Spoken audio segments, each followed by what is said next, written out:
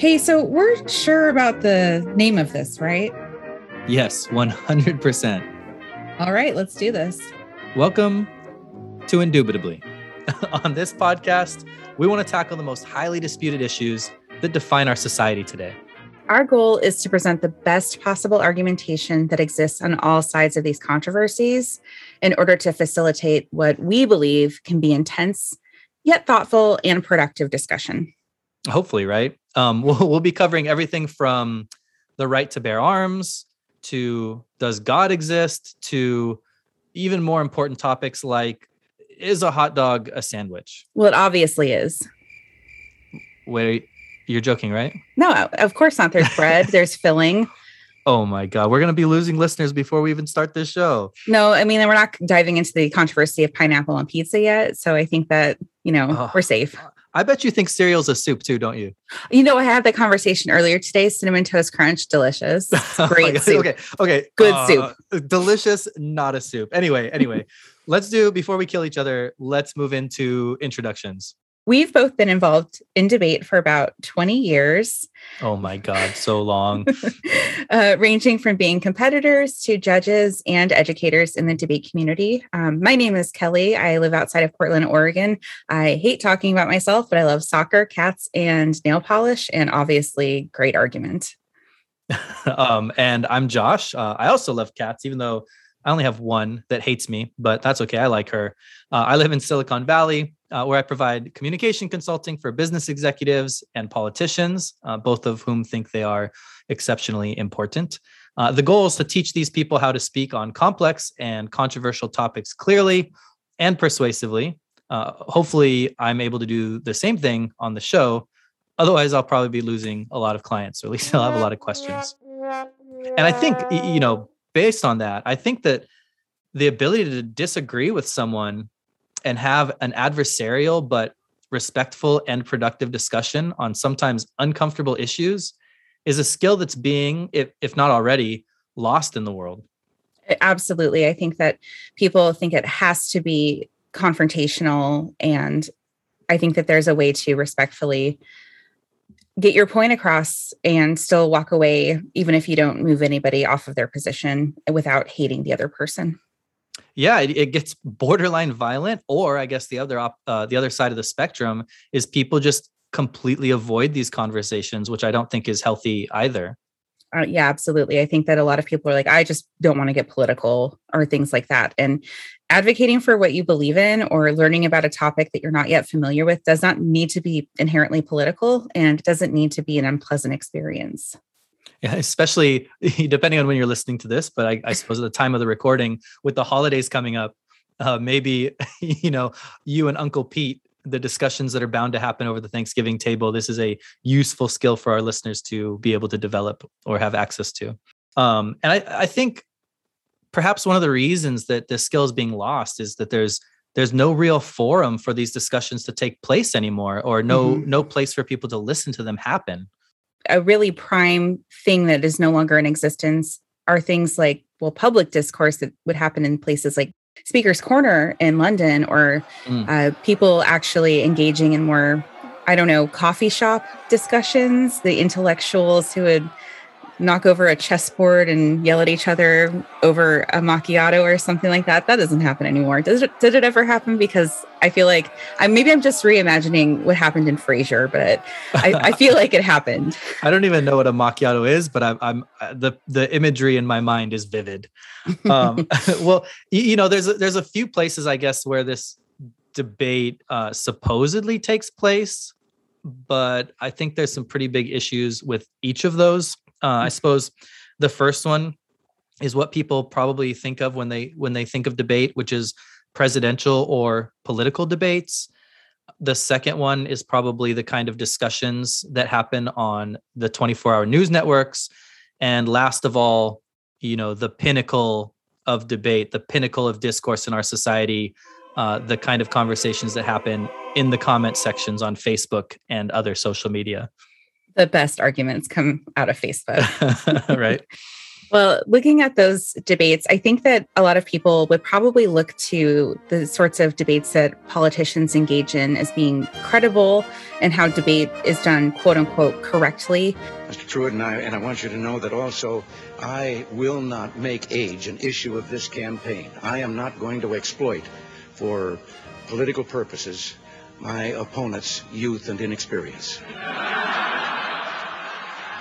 But there are a lot of things about it that really make it an unproductive forum for discussion. A lot of those discussions, a lot of those debates don't really actually engage with the arguments on either side. They more have dueling platform speeches, and they don't really respond to specific points that each other are making. And there's no real way to kind of determine what the truth is during the debate, definitely.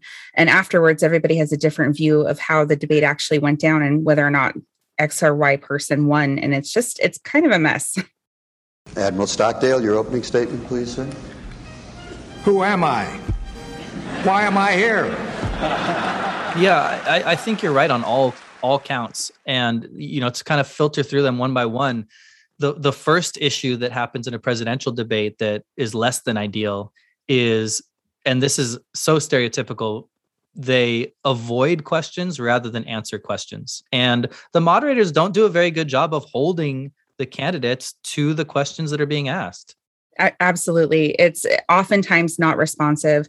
You're responding, or quote unquote responding, to issue number one and somehow shoehorn in a plank of your platform rather than actually engaging with the matter. And no one says that's not responsive, get back on topic or anything like that. They're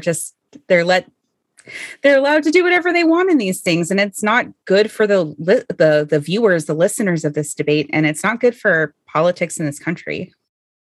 And while this certainly happens in both parties in the US, Democrats and Republicans alike, I remember so clearly when Trump was debating Hillary and they asked Trump about his plan to pull out of Iraq.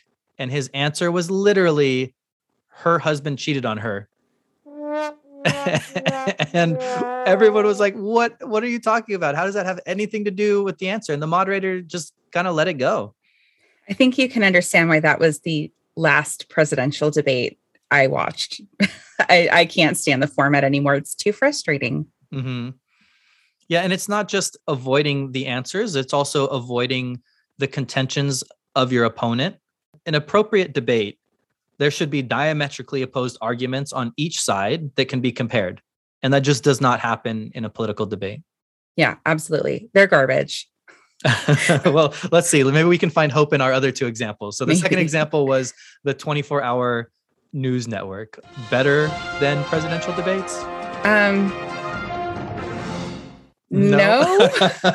No, for different reasons, though? Yeah, it's like apples and oranges. So I think the bigger problems with 24-hour news networks is while they do tend to, I think, better stay on their topics, they also operate from this point of assumed credibility because they bring in people who are quote unquote experts, but they typically are either towing the line with whatever the station or broadcast network's ideology is, or they're like caricatures of their position that are easily lampooned by the broadcast network.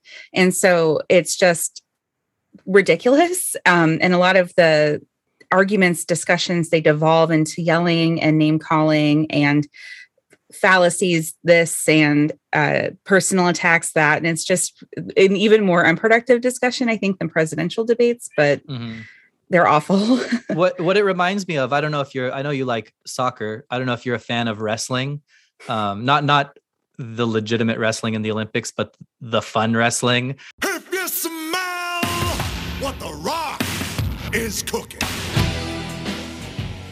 And everybody knows it's fake. And so they don't actually call themselves, the WWE doesn't actually call itself a sport.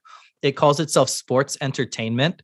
And it's kind of a nod to like, yeah, we do this thing, but everybody knows it's staged. Right. I almost feel like this is where a lot of news networks are going. They should be called news entertainment as opposed to news, because so much of it is staged. So much of it is fake. It's there to pander to the audience and give them what they want to see rather than, look for legitimate answers or present legitimate positions, because Right. sometimes that stuff's boring and that's not what their listeners want to hear.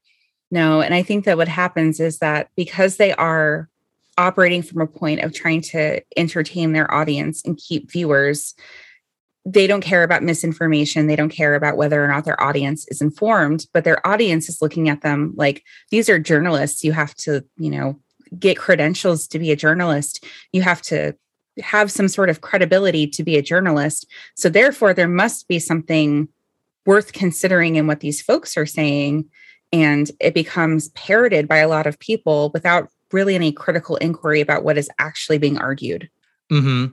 And one of the major claims to credibility that journalists are supposed to have is the idea that they are presenting an objective version of the situation, right? The objective truth. And I definitely don't think that's the case anymore. I think on one hand, you have news networks that strive to be objective, but in doing so, eliminate all opinion and editorialization in an attempt to be objective, and therefore don't provide the full scope of the story, right? Any of these issues that we want to talk about, any controversial issue, it's not just the data, it's not just the numbers. Like there is legitimate opinions and legitimate editorialization to fill out that topic.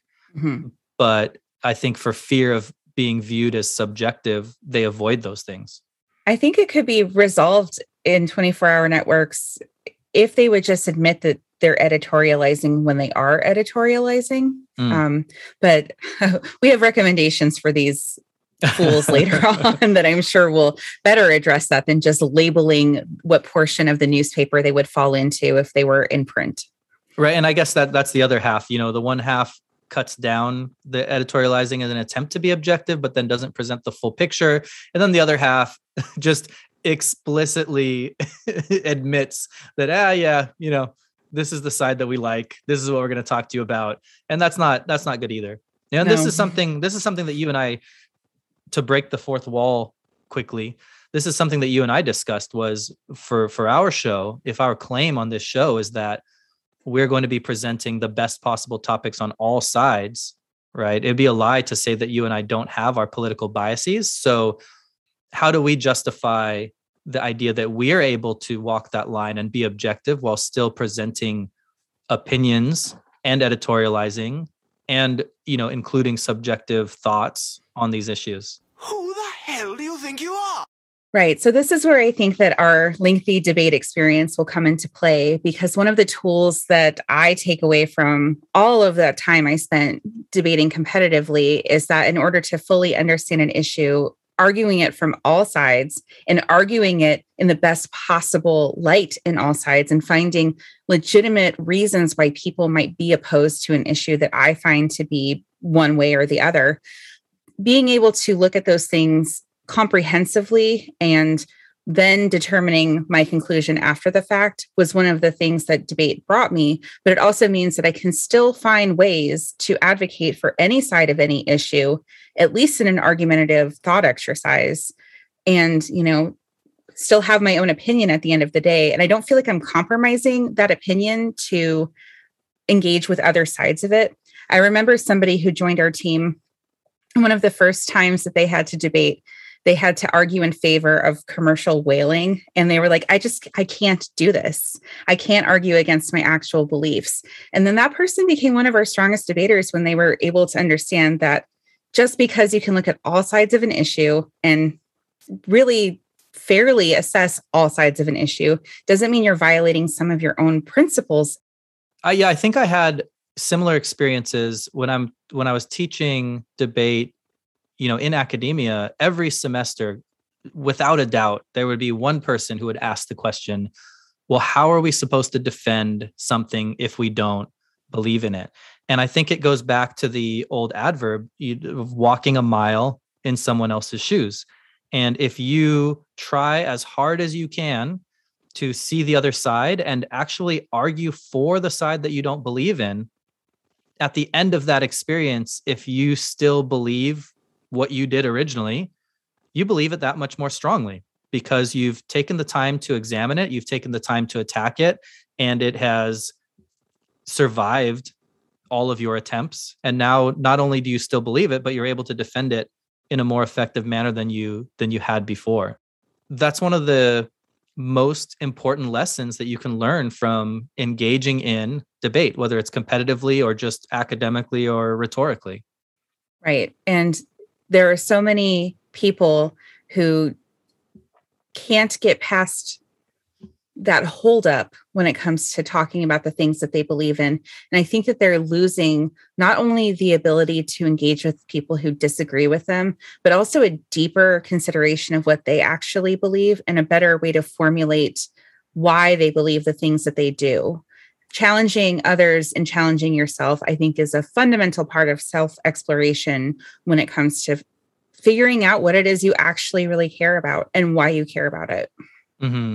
And so I think, that's one reason or one justification that I think we have for why we feel we can be objective as we criticize other media for not doing so. And I think the second one is, for me, how someone comes to their opinion, the methodology that they use is more important than the opinion itself. I would rather have somebody disagree with me and we come to that disagreement, both examining the premises we're building it on, examining the logical chain that we follow to get to where we're going, and come to different conclusions, than have them agree with me just because I said so or based on assertion. Even though that's the easy button, right? To have somebody just agree with you without really critiquing it too harshly. It's the easy button, but it's not a productive button. It's that old saying, if you teach a man to argue, they're able to engage in the real world. If you give a man an argument, they can go on Facebook. Which fittingly leads to our last area. That was clever, huh? Was that clever. Slick? That was I'm slick. pretty sure Buddha said that. Oh, okay. said Michael Scott. Said Wayne Gretzky. That's right. So see if you guys get that reference. So the last one was we've lovingly called it citizen discourse. We've less lovingly called it the Facebook comment section. No, God! No, God, please, no! It's wow. It's a minefield. It is I don't know, a wasteland of people sharing things without actually investigating whether or not they're true, arguing in the comment section, all pretense of credibility from, presidential debates or 24-hour news networks is totally out the window, because these are all individuals who definitely don't have any sort of credentials. Or if they do, why are they on Facebook arguing, for starters? So I don't know if you want to admit this, but I think you told me a story about your mom under this category. I went and looked to see if she still had that post up after I yelled at her too, and she does not. But was it about a year or so ago that they decided to remove the Aunt Jemima? Oh God, if she listens to this, she's going to be so upset. I'll edit this part out, I promise. No. It's okay. You can leave it in. She knows. I was going to anyway. Okay. she knows what she did.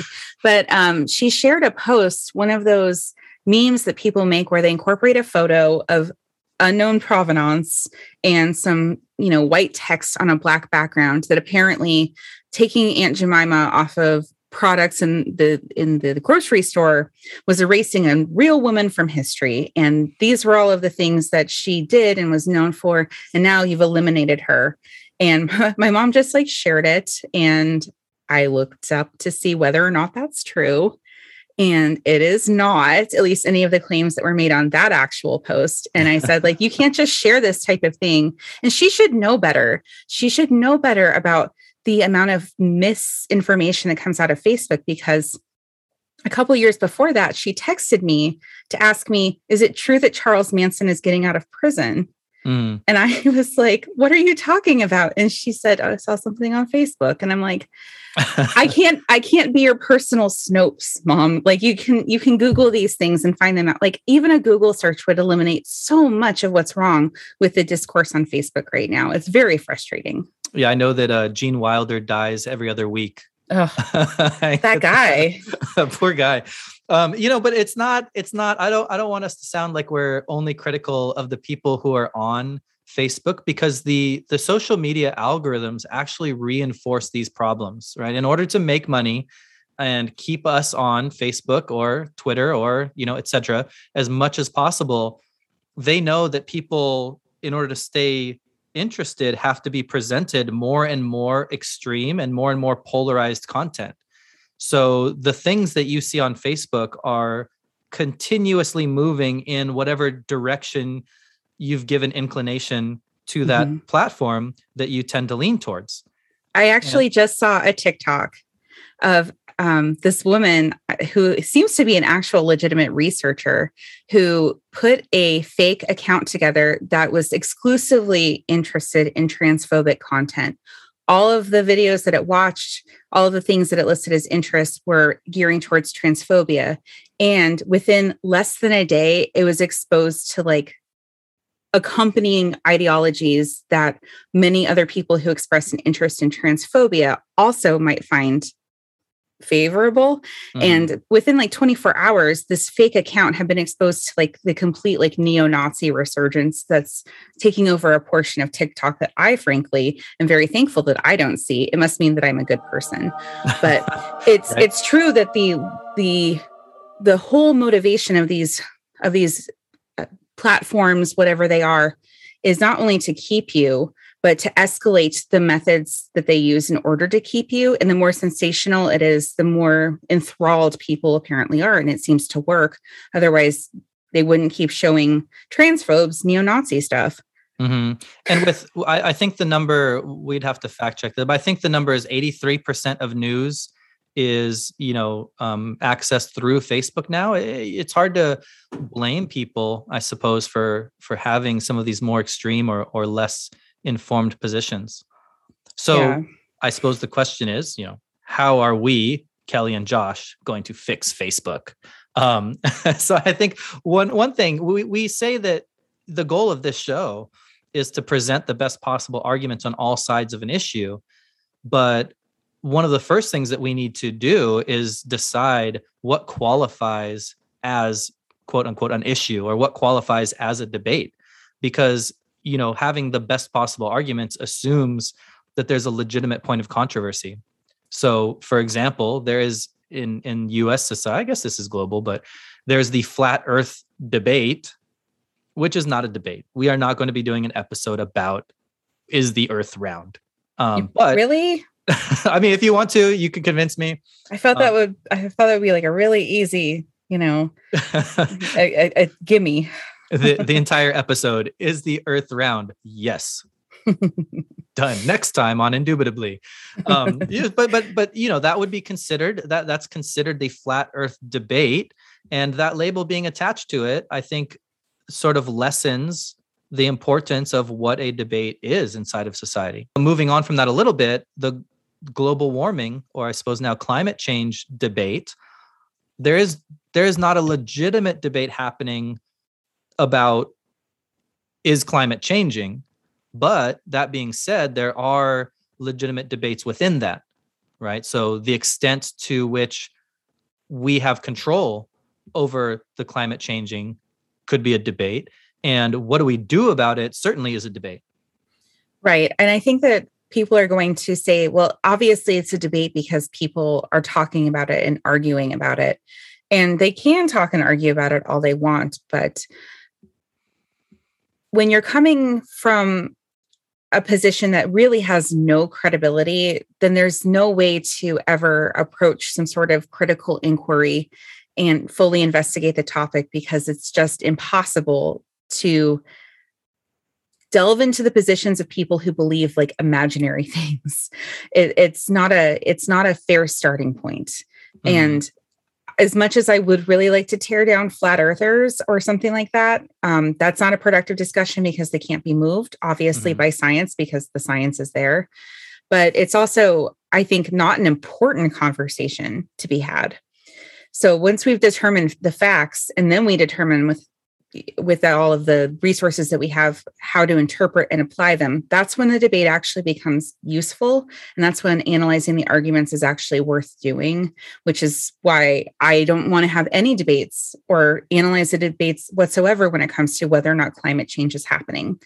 because I don't think that's arguable, even though people try to argue about it. Mm-hmm. Right. But, as I said, there are plenty of legitimate debates within that topic that we will tackle. Topic itself is one area where I think that we can hopefully do quality control. And then underneath the topic, the second area would be the arguments themselves, right? Translating poor arguments into good arguments. Even the most poorly presented arguments have some validity behind them. So, for example, I'm thinking of California or the Pacific Northwest declaring independence, which, okay, as much as I know where you stand on this, Kelly, as much as you might agree with that, it's a pretty extreme position. Or if you're on the other side of this political spectrum, Texas declaring independence.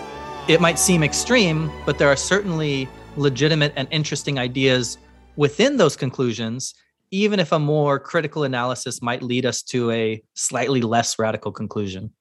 Right. I think we see on a lot of those discussions that people do believe them and believe them pretty strongly, but maybe the arguments they're putting forth don't actually have the full, robust qualities that would make them persuasive on either side of the issue. And also, if we're talking about the Pacific Northwest seceding from the United States, I promise you we're not taking California with us. Wow. Okay. I thought the debate was about whether or not Nevada should come, but apparently we're getting rejected too. Thanks. You know what you did. I don't know what we did. It's the fires, isn't it? Which if only we had cleaned up the leaves from the ground, the fires would not be happening. All right. So let's assume we can accomplish all of those things that we have now promised to our subscribers. All of that being done, what are the goals of our podcast?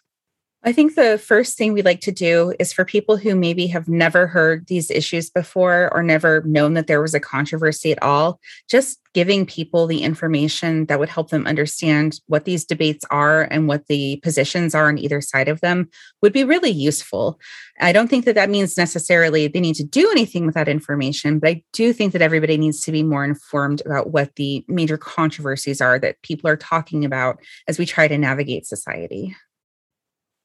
Right. One thing that I think it's important to note, and I don't know if your experience here reflects mine, but the longer I'd been involved in debate and the more of these arguments I've thought through, the less opinionated I've actually become.